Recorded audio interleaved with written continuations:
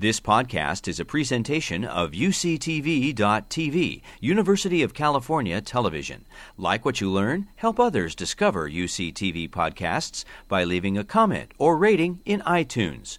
Also, make sure to check out and subscribe to our YouTube original channel, UCTV Prime, available only on YouTube at youtube.com/UCTV Prime. This UCTV podcast is sponsored in part by Audible.com, your destination for the widest selection of digital audiobooks available, including many by guests you've heard here on UCTV. Audible.com is offering UCTV podcast listeners a free 30-day trial subscription and one free audiobook download. Just visit audibletrial.com/UCTV to sign up.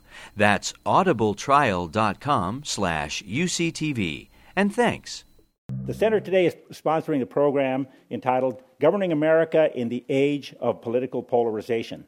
Our speaker is Dean Henry Brady, who has taught at Cal for more than 30 years.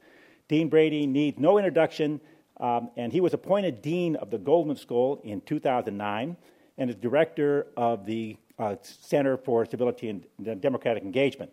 Dean Brady's latest book was published in May, The Unheavenly Chorus, Unequal Political Voice and the Broken Promise of American Democracy, with co-authors Kay Schlotzman and Sidney Verba. Now, please welcome Dean Brady.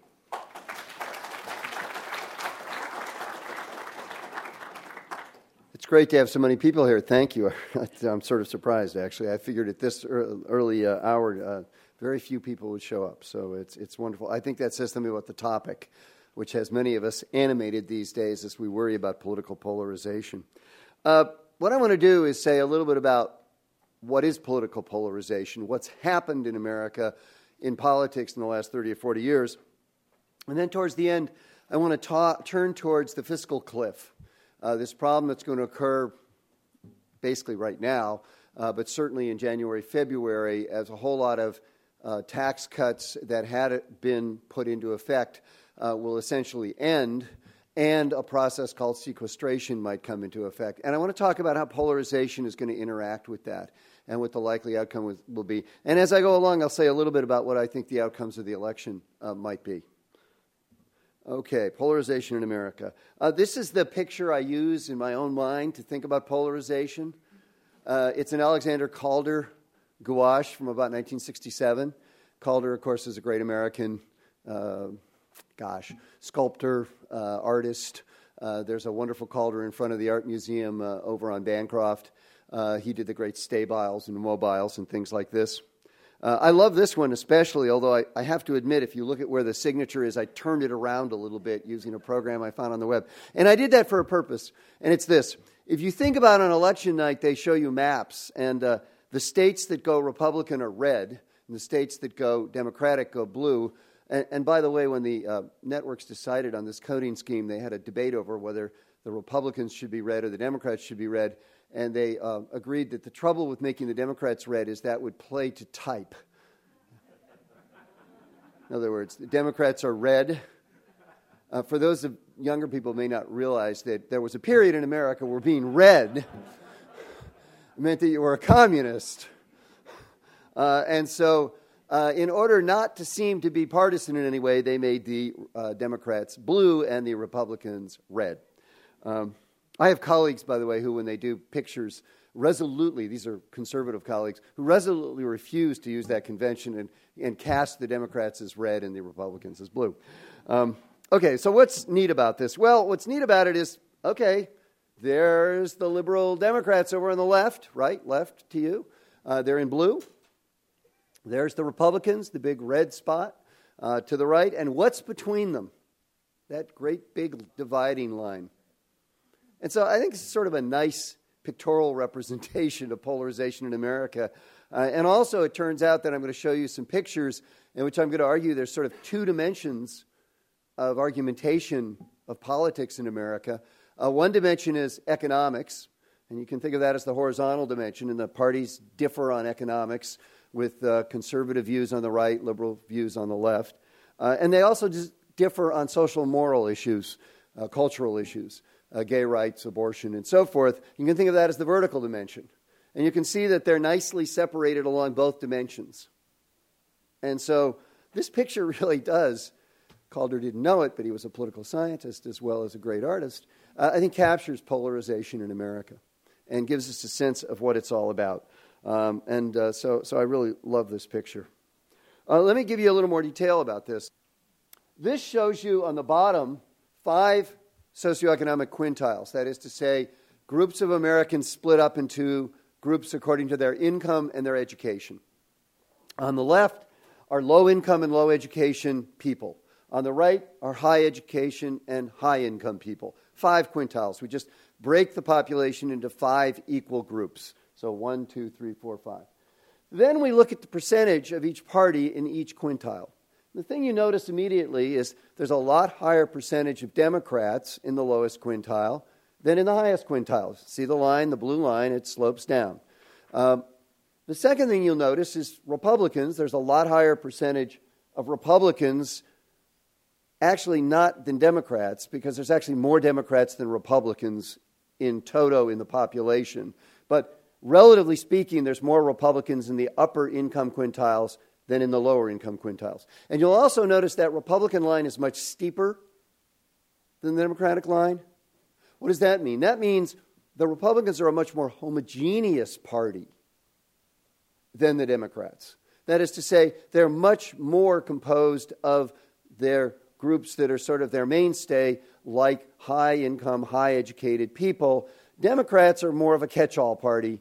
They have people of all income groups, although they tend towards the lower income groups. So that immediately tells you some things about American politics. The Republicans are more homogeneous. They're more representative of the higher SES groups, the higher socioeconomic status groups. That means they can be more pure in their policies and can decide that they've got a position, it's a position their constituents like, and they're going to hold to it no matter what. No new taxes would be an example of that. Democrats are more of a catch-all party, certainly more representative than anything else of the lower income quintiles, but nevertheless have a fair number of folks from the upper income quintiles. And as a result, they have a harder time of being tough-minded about any particular position with respect to taxing and spending, although on balance they tend to be on the left. That is to say, they believe that government spending is a good thing and that taxes are not necessarily the worst possible thing that could be imposed about people in a democratic political system. So that tells you something about the parties. Let me now just talk about what I think the 2 main issues of American politics are. And this is not to say there's not other issues. Foreign policy, for example, is conspicuously missing from my list here. Why? Well, foreign policy is an episodic thing. It comes and goes. This presidential election, for example, is not really much about foreign policy. It's about other kinds of issues. 2004 was, to a large degree, about foreign policy. That was, remember, the Bush-Kerry election. And it was all about Iraq and Afghanistan and the wars we were in at the time. But that comes and goes. A third issue, you might say, is missing, or another issue that's missing, is race in American politics. Race, to a large extent, has become an issue that's highly correlated with income and economic issues. And so it's sort of captured by that right now. That didn't always be, it didn't used to be so, it wasn't always so, but it is now. So these dimensions do a good job of capturing American politics. And then, pardon how messy this is, but I want to talk a little bit about what's happened to the parties and their activists over time from about 1972 to the present. And I've updated these data in other places, but the pictures aren't so pretty that I've created. So these are the ones I'm going to use. They take you to 2004, but it's continued to be this way. What this picture does is it says, over time, that's the horizontal axis, what's happened to the average Republican versus the average Democrat in terms of their positions on economic issues, where the vertical axis is those positions. So do you have a liberal position on economic issues or a conservative position? Well, on average, not surprisingly, it turns out Democrats have a pretty liberal position. And so they're towards the bottom there. All 3 lines. There's 3 lines because in a minute I'll break it out into just not the average Democrat or Republican, but into the activists in the parties. The people who give money, the people who give time to parties by being campaign workers. So the average Democrat is pretty liberal on economic issues. This is a set of questions that are asked repeatedly in what are called national election studies over time, so we can track over time where people stand on these issues, and they're about economics, and they can be scored liberal conservative. And not surprisingly, Republicans are towards the top. They're more conservative. But what's really interesting here is this is the difference. These bars show you the difference between the two parties in 1972 and the difference in 2004 for just the average Democrat versus the average Republican. And what you notice is those wedges between the parties have gotten bigger. There's more polarization between the parties. I gave this talk, by the way, at the University of Florida, and I started making this motion and saying, see what's happening in these lines? They're going like this. And at the University of Florida, I got this great reaction from the crowd. They loved it. They go, yeah, yeah. Go Gators, they kept yelling. And I had no idea what they're doing. It turns out that at the University of Florida, that's the Gator. That's what you do to indicate you're a Gator. So what's happened is we've gotten in the grips of the Gators, I guess, in American politics. So that's true of the rank and file. We've had more polarization. Now, it's really important to understand what this polarization is. It's actually not the case that people in America in general have become more polarized. And you might say, well, how can that be so? Well, what's really happened is we've had a sorting of people into the parties according to their ideologies. So whereas it used to be the case that there were Democrats who were moderates or conservatives even, often Southern Democrats, but not entirely, and there were Republicans who were moderate or even liberal, northeastern United States, a Jacob Jaffe's, Nelson Rockefeller kind of Republican, and the rank and file like that, those folks now are pretty much gone, and what you've got is two parties which are much more homogeneous ideologically than they used to be. So what's really happened is not so much a polarization of Americans, but a polarization of the political parties as people have sorted into party according to their ideology. Furthermore, as I'll show you later during this same time, what's happened is the number of independents has increased.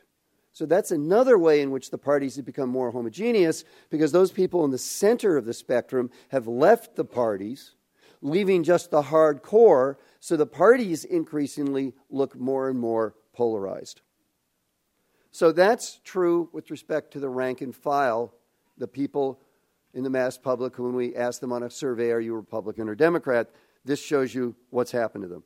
But there's also the activists. And what's interesting is that the other lines here show you what's happened to activists who are people who give money to political parties or give time to political parties as campaign workers. And this is what's happened to them. And so let's just go back and forth.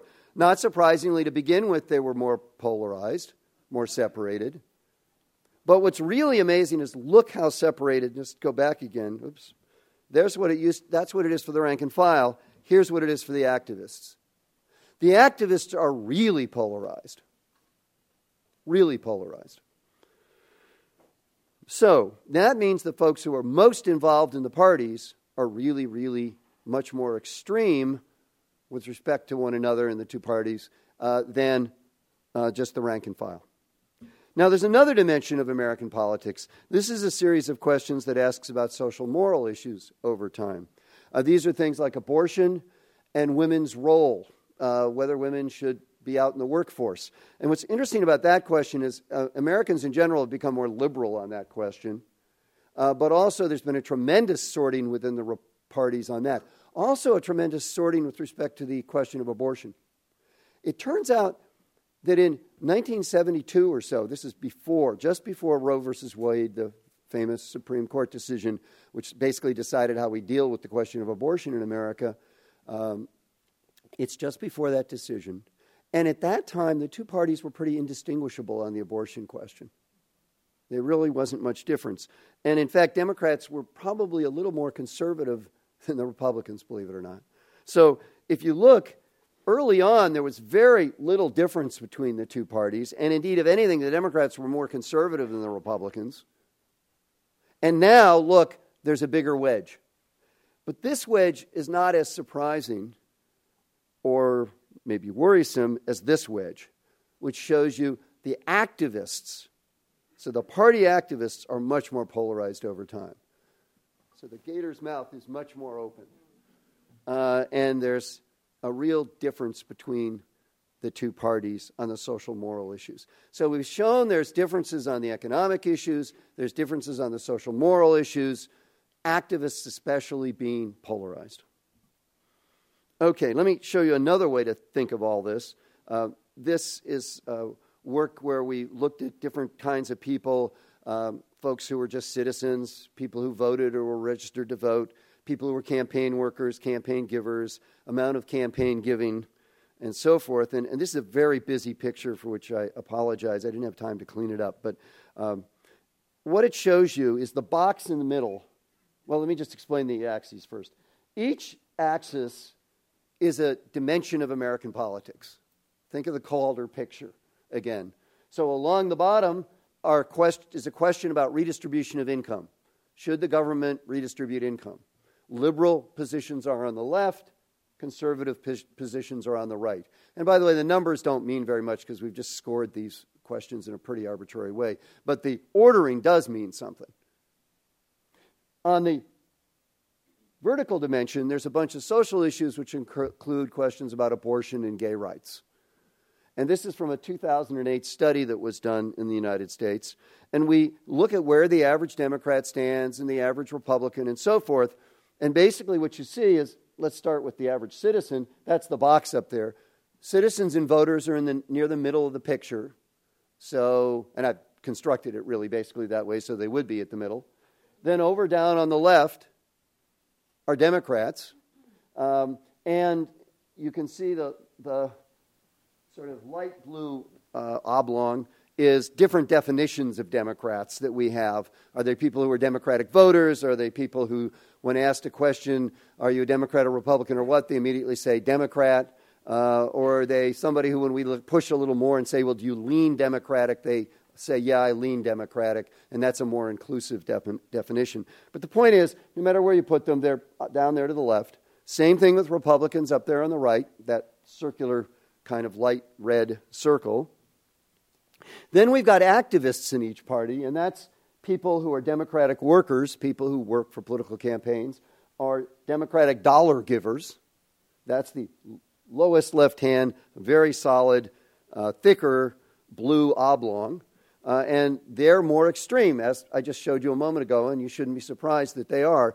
Notice they're more extreme, actually, on the social issues, not so much more extreme on the economic issues.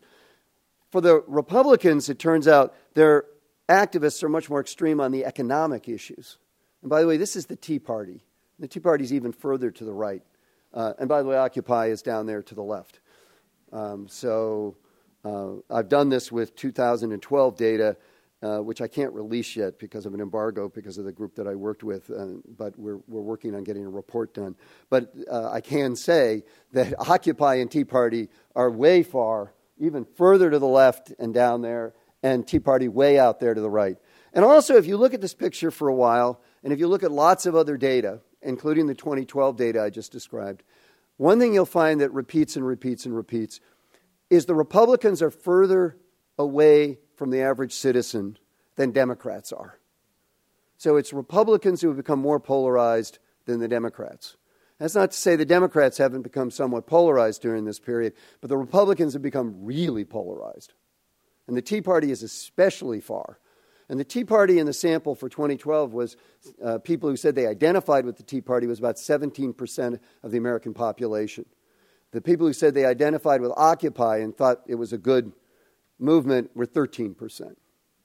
So that means 30% of the American population is at those more extreme positions. That's a lot of folks. I'm actually beginning to worry that, in fact, we're not only seeing sorting, we may actually be seeing actual polarization in the population. I don't have the evidence to quite show that or prove it, but there's indications it might be true. Okay, so polarized politics, polarized along these two dimensions, and Republicans more extreme than Democrats. That's not surprising, by the way, given what I showed you before about the Republicans being the more homogeneous party. Okay, so this summarizes what I just said. 2 dimensions of polarization increased dramatically, especially among activists. Okay, let's now turn to elites, the people who are in Congress. There's work that's been done to look at roll call votes over time, and we've looked to see how can we score these, liberal, conservative, and with some very sophisticated statistical methods we can do this kind of thing, and then we can get scores over time. And so we can look at particular Congresses, or we can look over time. Right now, let's just look at the 2007 data for the 110th Congress. And what this shows you is liberal, conservative along the horizontal axis. So liberals on the left, conservatives on the right. Oh, and by the way, this is from one of my colleagues who believes ardently that Democrats should always be put in red. He used to have a chair at the University of Houston, which was, who was the guy who was head of Enron? I'm trying to think of his name. Ken Lay. He had the Ken Lay chair at the University of Houston. He had the Ken Lay chair. So when you look at these data, these are not data from a liberal academic. These are data from a person who styles himself pretty conservative and had the Ken Lay chair at the University of Houston. And what he shows is there's no question but that both parties are bunched. So what you can think of these curves as meaning is how many Democrats in Congress are at each of those positions. So we've sort of laid them on top of one another and seen what kind of figure they'll make, and they make these sort of Gaussian or normal-shaped curves. And what we've got there is red is the House Democrats, dark red is the Senate Democrats, right here. And then on the right, we've got the Republicans. And so you can see both chambers basically have the same distribution in terms of liberal conservatism of the Democrats and Republicans. So that shows you, first of all, notice there's basically no overlap between those distributions. There's just a little bit there, a few people, but in fact the truth is the most liberal Republican is more conservative than the most conservative Democrat. And so, in fact, there's virtually no overlap between the two parties. And has it always been so? Well, using the methods I've described, we can do that. And what we find is in 1967-68, the distributions looked like the top panel there. Notice there's a lot of overlap between the two parties. Notice that as we move along, the overlap is reduced, and until we get to 2007, 2008, there's essentially no overlap. So these curves are moving apart. So it used to be, so everybody see the overlap where the blue line and the red line cross at the top? There's a lot of space under there. That's a lot of people who basically turn out to be in the middle. Now we go down to the bottom, there's virtually nobody where the curves cross. So there's virtually nobody who's in the middle anymore. We've got extremes. And here I just do the same picture and sort of show you where Clinton and Obama would be located on this curve, where McCain would be located. Notice what this means, by the way, is John McCain in 67-68 would have been a conservative in the Republican Party. He's to the right of the mode of that distribution. He's sort of to the right of that curve. But notice that by 2007, 2008, he's on the left of his party. And George Bush is on the right of his party, but would have been on the extreme right in 1967-68. So the Republican Party has really changed. It's moved to the right. And indeed, recently there's a book that was published by Norm Ornstein, who works at the American Enterprise Institute, which is a conservative think tank, and Tom Mann, who works at the Brookings Institution, which is more of a liberal think tank. And for years they'd been complaining and writing about polarization in Congress and doing a sort of even-handed approach to it. Well, both sides are getting more polarized. It's really not good. It's both sides are sort of causing the trouble. But then they decided that's wrong. It's actually the Republicans that are the problem. So Norm Ornstein at the American Enterprise Institute, needless to say, has gotten into a lot of trouble with his compatriots there who are not happy by this characterization. But they finally came to the conclusion, including Norm, that basically it's the Republicans who have moved further away from the center than the Democrats have moved away from the center. And it's even worse than it looks, is the title of the little book they've done. It's very nice. So it's been controversial, but I must say the data support the conclusion that they come to. And many of us have been saying this, that it's really the Republicans who have moved further to the right than the Democrats to the left. Okay, and so what we can do, by the way, is plot polarization over time. These are just sort of indices of polarization. One way to think about it is sort of the distance between the two parties over time. How has that increased? And you can see that's increased over time. And it used to be that they were not that far apart, and we have the House and the Senate on this. So the House is the darker line, the Senate is the lighter line. So in the 40s, in that era, they weren't that far apart. But now, starting in the 70s, polarization just takes off. And so the distance between the parties increases dramatically in the last 30, 40 years. And that's completely consistent with the data I showed you earlier for the mass public. Well, what is one of the consequences or maybe causes of this? It's hard to know which. It's probably both. One of the causes of it, one of the consequences of it, is that filibuster has been used more and more in the Senate of the United States. Cloture voting is an attempt to try to stop the filibuster. So there's three things that can happen with the cloture. You can just file a motion. It's the first step you take. That indicates there's been a filibuster and somebody wants to stop it. Then there can be a vote, ultimately, on cloture. That's the second step. And the third step is it can actually be invoked. And all three of these steps have increased dramatically in the last 40, 50 years. So what these three lines are is those three steps, the number of times they occurred in each Congress going back to the 40s. And you can see it was hardly used at all early on, and now it's just taken off. And by the way, notice the Democrats are pretty much as guilty as the Republicans of using this mechanism.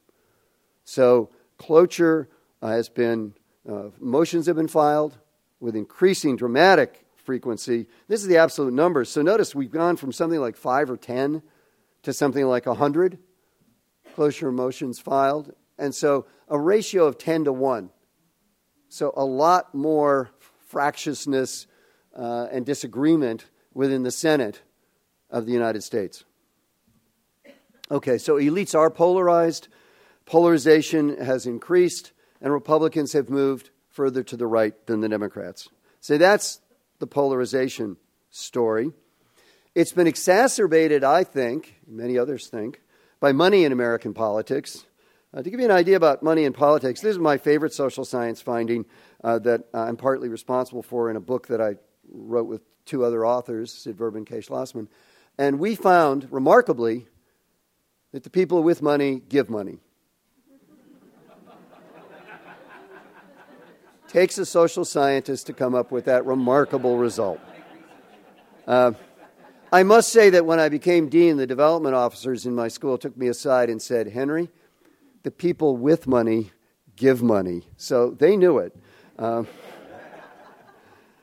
What you notice here, though, and what's really remarkable is here what we've got is, again, that SES percentile. So on the left are the poor and uneducated. On the right are the educated and well-off.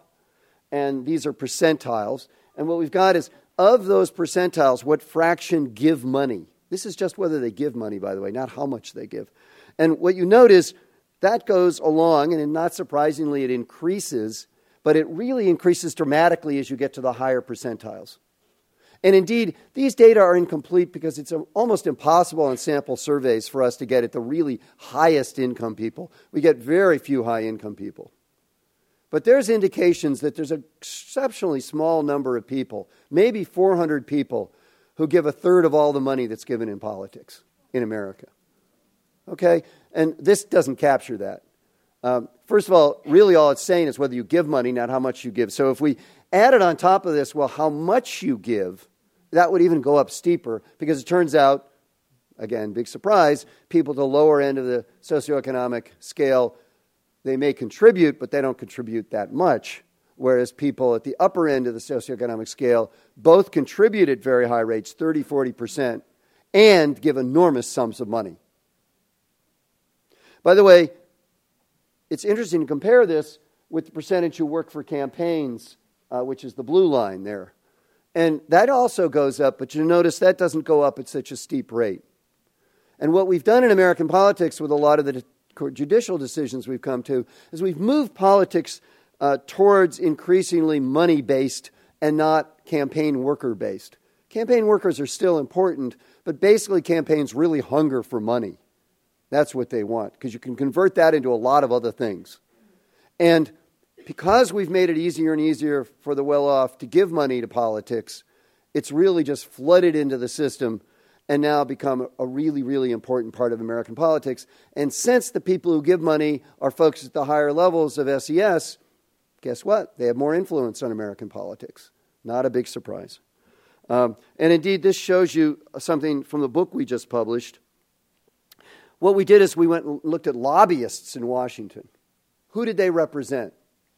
And we looked at the kinds of things groups in Washington did and what fraction of businesses, for example, were there and what fractions of other kinds of groups. And these pictures are really meant to focus on two things. Business groups, which are the big white spaces, versus the less privileged. And the less privileged, if you look at the top one there, you may not be able to read it, it's so small. There's just a little sliver of groups that represent the less privileged.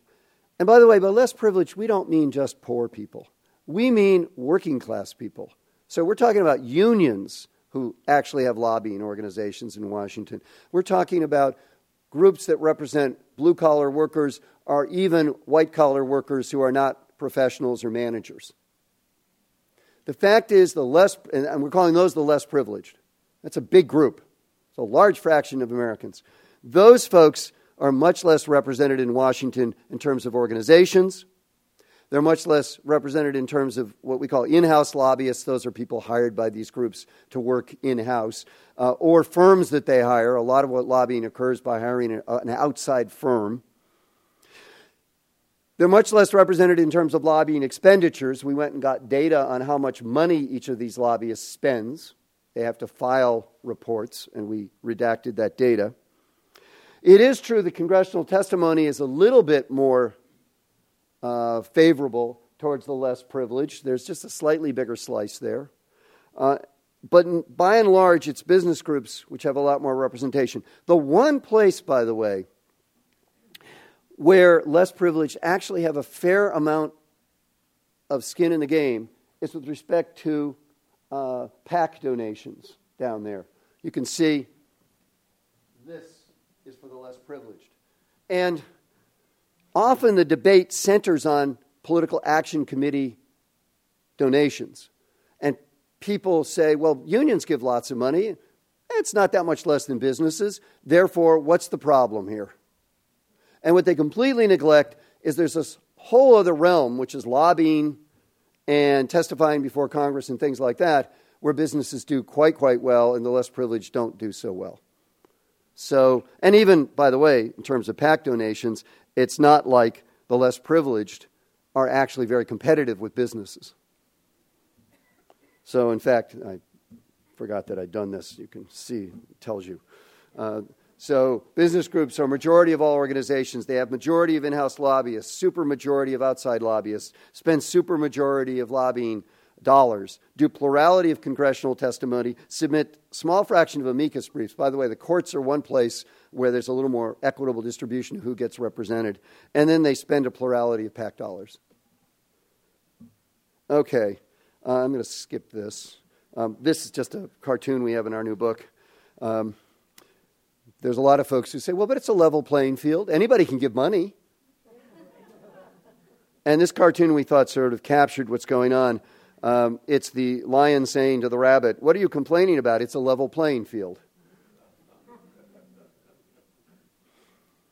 Okay, let me now turn to the fiscal cliff, because polarization in America is making it hard for us to deal with a really fundamental problem that we have. And I'm not going to go through this whole thing. But let me just tell you briefly what this is. what I've done is I've gone and gotten information from the Tax Policy Center, which, by the way, has figured in some of the presidential debate the other day. That's the center that Obama cited that had done the study, which suggested that Mitt Romney's tax plan really wasn't feasible because if he intends to do all the things he says he's going to do, and the big thing he says he's going to do is try to not harm middle-class taxpayers while he keeps taxes on the rich lower. And he says he can do this by changing deductions. And this report said, well, the trouble is there's not enough deductions that you can take away from rich taxpayers to make up the difference and not increase tax rates for middle-class and lower-class people. And therefore, it's got to be the case that you're going to take away deductions that are going to hurt middle-class and lower-class people. And the Tax Policy Center is a pretty reputable group, Urban Institute, Brookings Institution, and certainly they tried very hard to figure out what is Mitt Romney's tax plan. And, of course, he keeps claiming, well, but they're not going to do what I'm going to do. But the sad thing is he hasn't told us what he's going to do. We don't know, and it's sort of you have to imagine what he's going to do, and they tried to do the best job of imagining, and they came to the conclusion that, in fact, he couldn't do what he said he was going to do. Now, maybe there's a way, but it's not a way that a bunch of really, really talented tax experts can figure out. And they tried very hard to do it. So this is a report from them, and they're a very responsible source of information. And what I've got here is, what is the fiscal cliff? And the fiscal cliff is basically the fact that we've got a whole lot of stuff that was put in place along the way that's coming due in January, February. That is to say, a whole lot of tax cuts are going to be eliminated.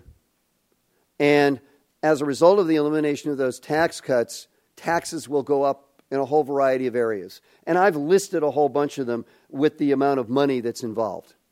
And I'm not going to go through each one, but it's things like eliminate the temporary 2% payroll tax deduction created by both parties. So what I've done in this thing is I've told you what the program is that's going to be eliminated in terms of the tax cuts, and then I've told you which parties were responsible for that in the first place, and then I've gone to along and told you how much money it involves. And then I've said, who is mostly affected? Because what you can do is look at the incidence of these taxes and ask, who is it that's going to really care about this? So, for example, payroll taxes fall more heavily because of the fact that they're just a proportional tax on low and middle income taxpayers. So the elimination of the 2% pushback or rollback of payroll taxes is going to really hurt middle and low-income people. And I've also, in the final column, told you which parties don't want to do these things. Now, it turns out on that one, both parties thought of that payroll rollback as just a temporary thing. They're worried in the long run about paying for Social Security, so they're not sure they want to continue to do that. So maybe both parties can agree that we shouldn't continue to do that. But it does mean there will be more taxes on people, especially hitting middle and low-income people. And then just to take one more, there's the return to higher income tax rates and fewer personal exemptions and itemized deductions for groups. And then that's the Bush era. And those are some of the things that Obama's talking about that he wants to continue, or that is to say, not get rid of. It's a little confusing here because the trouble is, in January, things go away. The deductions and the exemptions and the cutbacks in taxes that people have are going away. And so Obama is saying, let's let them go away. Let's have the rich pay more taxes.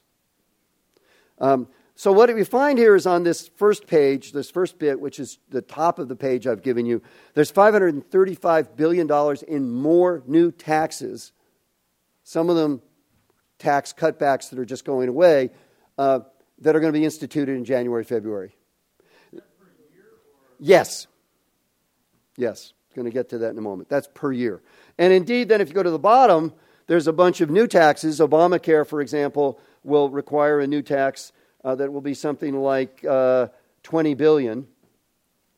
And then, which is small, by the way, compared to a lot of the other things we're talking about here. And then there's a few little technical things I'm not going to get into. And finally, there's this notion called sequestration, because of concern about the long-term debt and the budget deficit, which is the yearly difference between our revenues and our expenditures.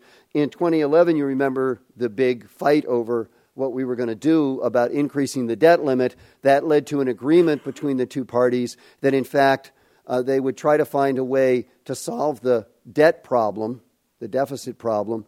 But there was a committee set up, couldn't come to any conclusion, and as a result, we have an automatic set of cuts that are going to occur. That's called sequestration.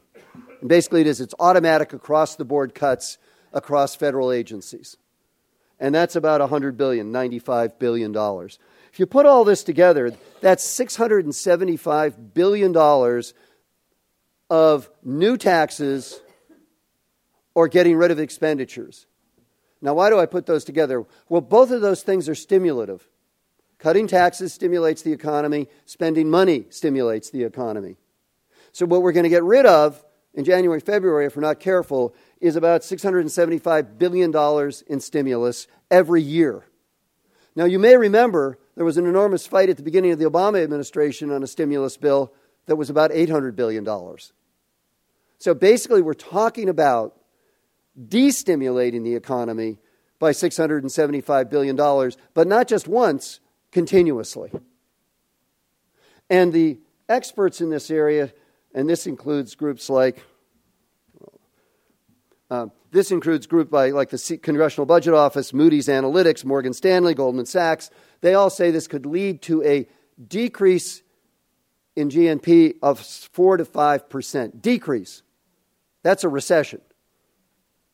So there's a big worry about doing this. By the way, there's an oddity in the fact that the Republicans are really worried about this recession occurring with a $675 billion decrease in government stimulus, but their claim is the $800 billion didn't really have any impact. You can't have both. I mean, you can claim the $800 billion has no impact, but then you should claim this will have no impact as well. You can't have both. I think most economists, almost all economists, will tell you it's going to have an impact. So what's going to happen? What's going to happen? Something has to. We can't really be doing this. But note that's a really difficult problem because it turns out, by the way, that if we did let these tax cuts expire, if we did have sequestration and great cuts in the budgets, we could, in fact, help solve our deficit problem very quickly. Within a few years, we would have gotten rid of most of our deficit. So that's one path to getting rid of the deficit, but it's the European path. It's the one that's been tried in places like Britain, which have been massive reductions in government expenditures, and the result has been destimulation of the economy and lack of growth.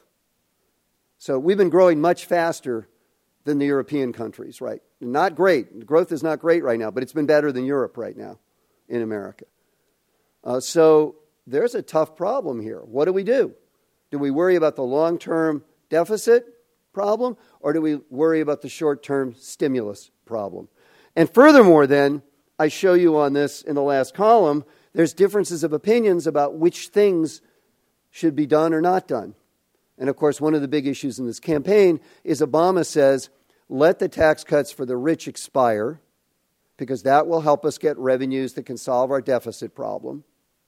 Yes, it will have some destimulating effect. It certainly will hurt a little bit.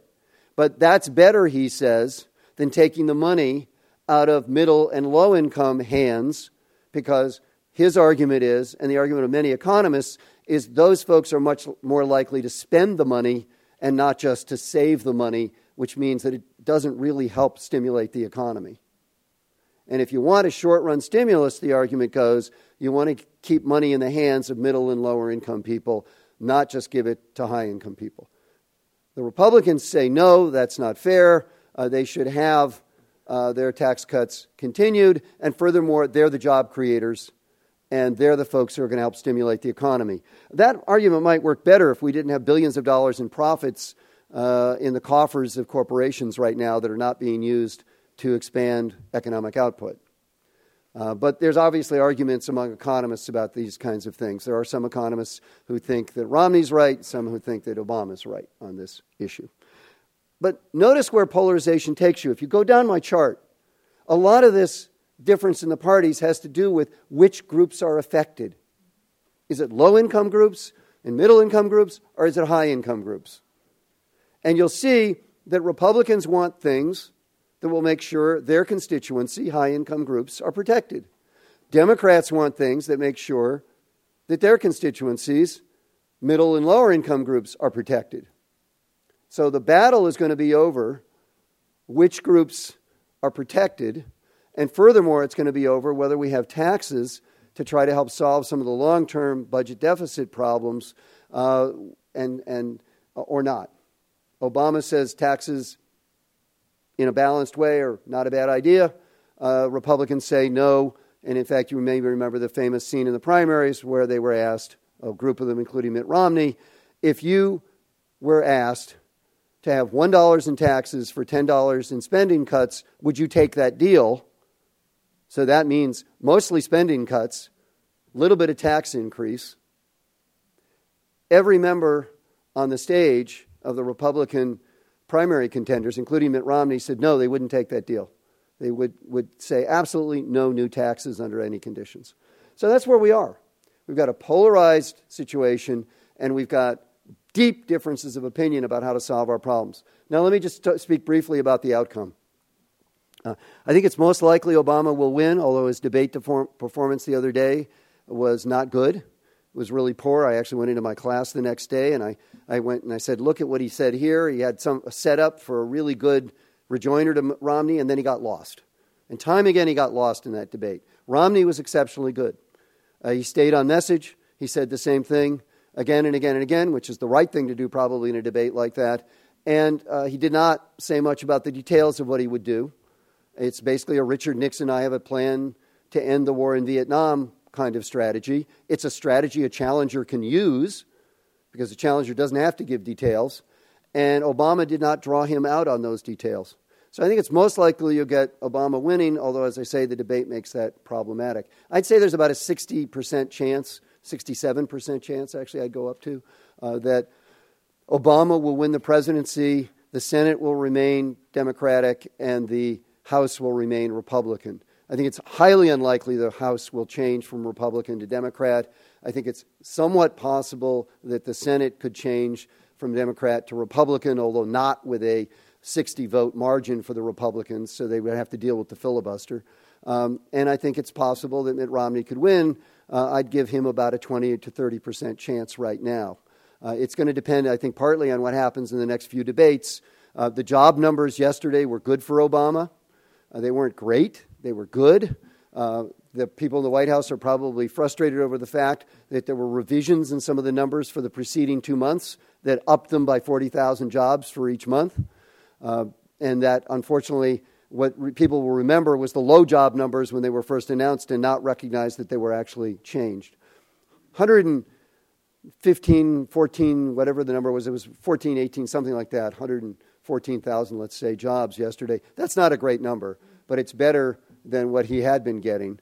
And their better thing, of course, was the unemployment rate going down to 7.8%. That's good for Obama. That will allow him to get by the rhetorical statement the Republicans have been using, which is unemployment is still over 8% and has not declined. He can say it's declined.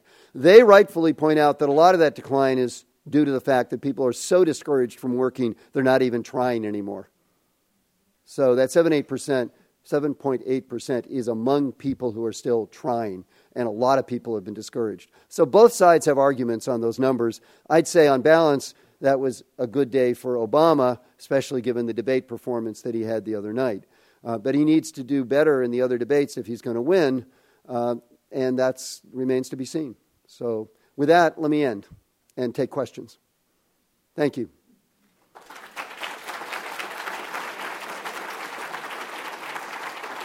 Yes. Is there any data on the stimulative effects for rich people getting tax breaks versus middle income and lower income? Yes. I mean, there are studies which show that basically the stimulative effects are greater for middle and lower income people than for high income people.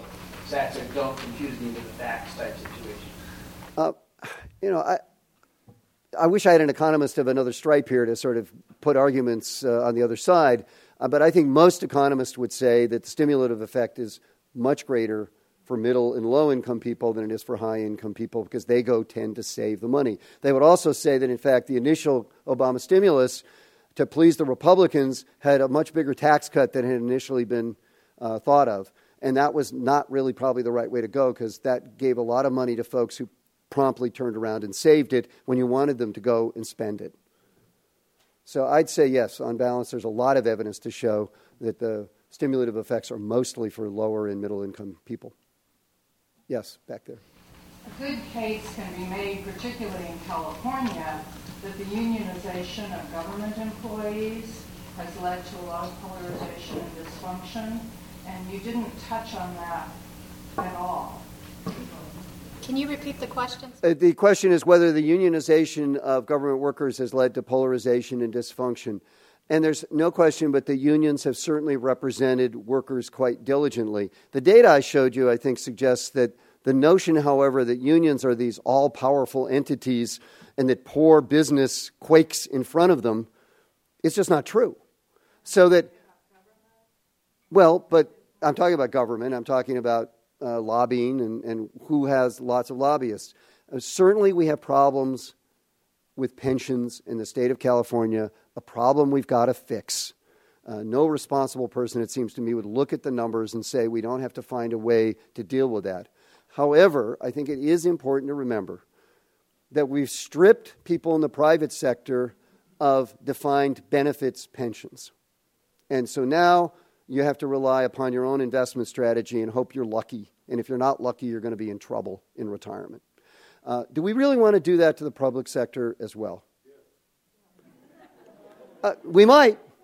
I mean, that's certainly one way to approach it and say, everybody should be on a level playing field and everybody should be screwed, to put it bluntly, on that topic. But, there's another way we could go is we could say what we really need to do is define pensions in America that make sure there's a floor for people and that a hybrid system might make some sense, where we have defined benefits to a certain level, but above that, you have to put in your own money, and that is going to be based more on defined contributions. And it seems to me a hybrid method would be one that would be better for the people of America than just saying, let's just get rid of any kind of defined benefits programs. It's my personal taste. But we do have a problem. There's no question about that. By the way, the problem is, to a large extent, in the protective services. It's the corrections officers, it's police, it's fire, who have gotten extraordinarily good deals and who have options to retire at 50, get disability, spike their incomes, that is to say, get higher incomes the last year, and therefore end up with extremely lucrative retirement benefits.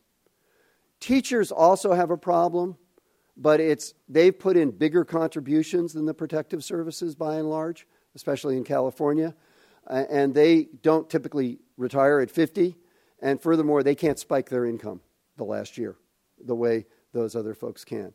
So you really have to differentiate among different groups. Yeah. Question, Dr. Brady. On several occasions, you grouped low income, less educated, higher income, better educated. Is there any weight factor between education and income within those groups? They're basically, he was saying that I talk about socioeconomic status where we put together high and low income, high education and high income people. What we do is we just basically count them equally. You can do the analyses separately, by the way, and we have done them, and you get the same kinds of results. So you can do them just by education or just by income, and you get essentially the same results. They're somewhat different, but not so much that it's really worth the trouble, which is why we put them together. Way in the back there. You mentioned the vote to raise the debt ceiling. Do you think there's any danger we're going to see a repeat of the last time? Yes. In fact, I suspect Congress will get into big fights. They're going to kick it down the road as much as they can, and we're not going to really solve the problem. And we're going to be in really unhappy circumstances January, February, March, April, May, June, July, August. Way in the back, yes. Have you done a study on aging how people vote when they're younger versus how they vote as they get older? People tend to become somewhat more conservative as they get older, but there's also the fact there's cohort effects. That is to say, people of certain generations tend to be more liberal or more conservative than other generations. But typically, as you get older, you become somewhat more conservative. Not remarkably, but somewhat more conservative. But right now, that's masked by the fact that a lot of the older people are people from the New Deal era, and therefore they tend to be more liberal. That's a cohort effect, not an age effect. And I think we have to end, actually, don't we, Peter? And I'm sorry. You've been listening to a podcast by University of California Television. For more information about this program or UCTV, visit us online at uctv.tv.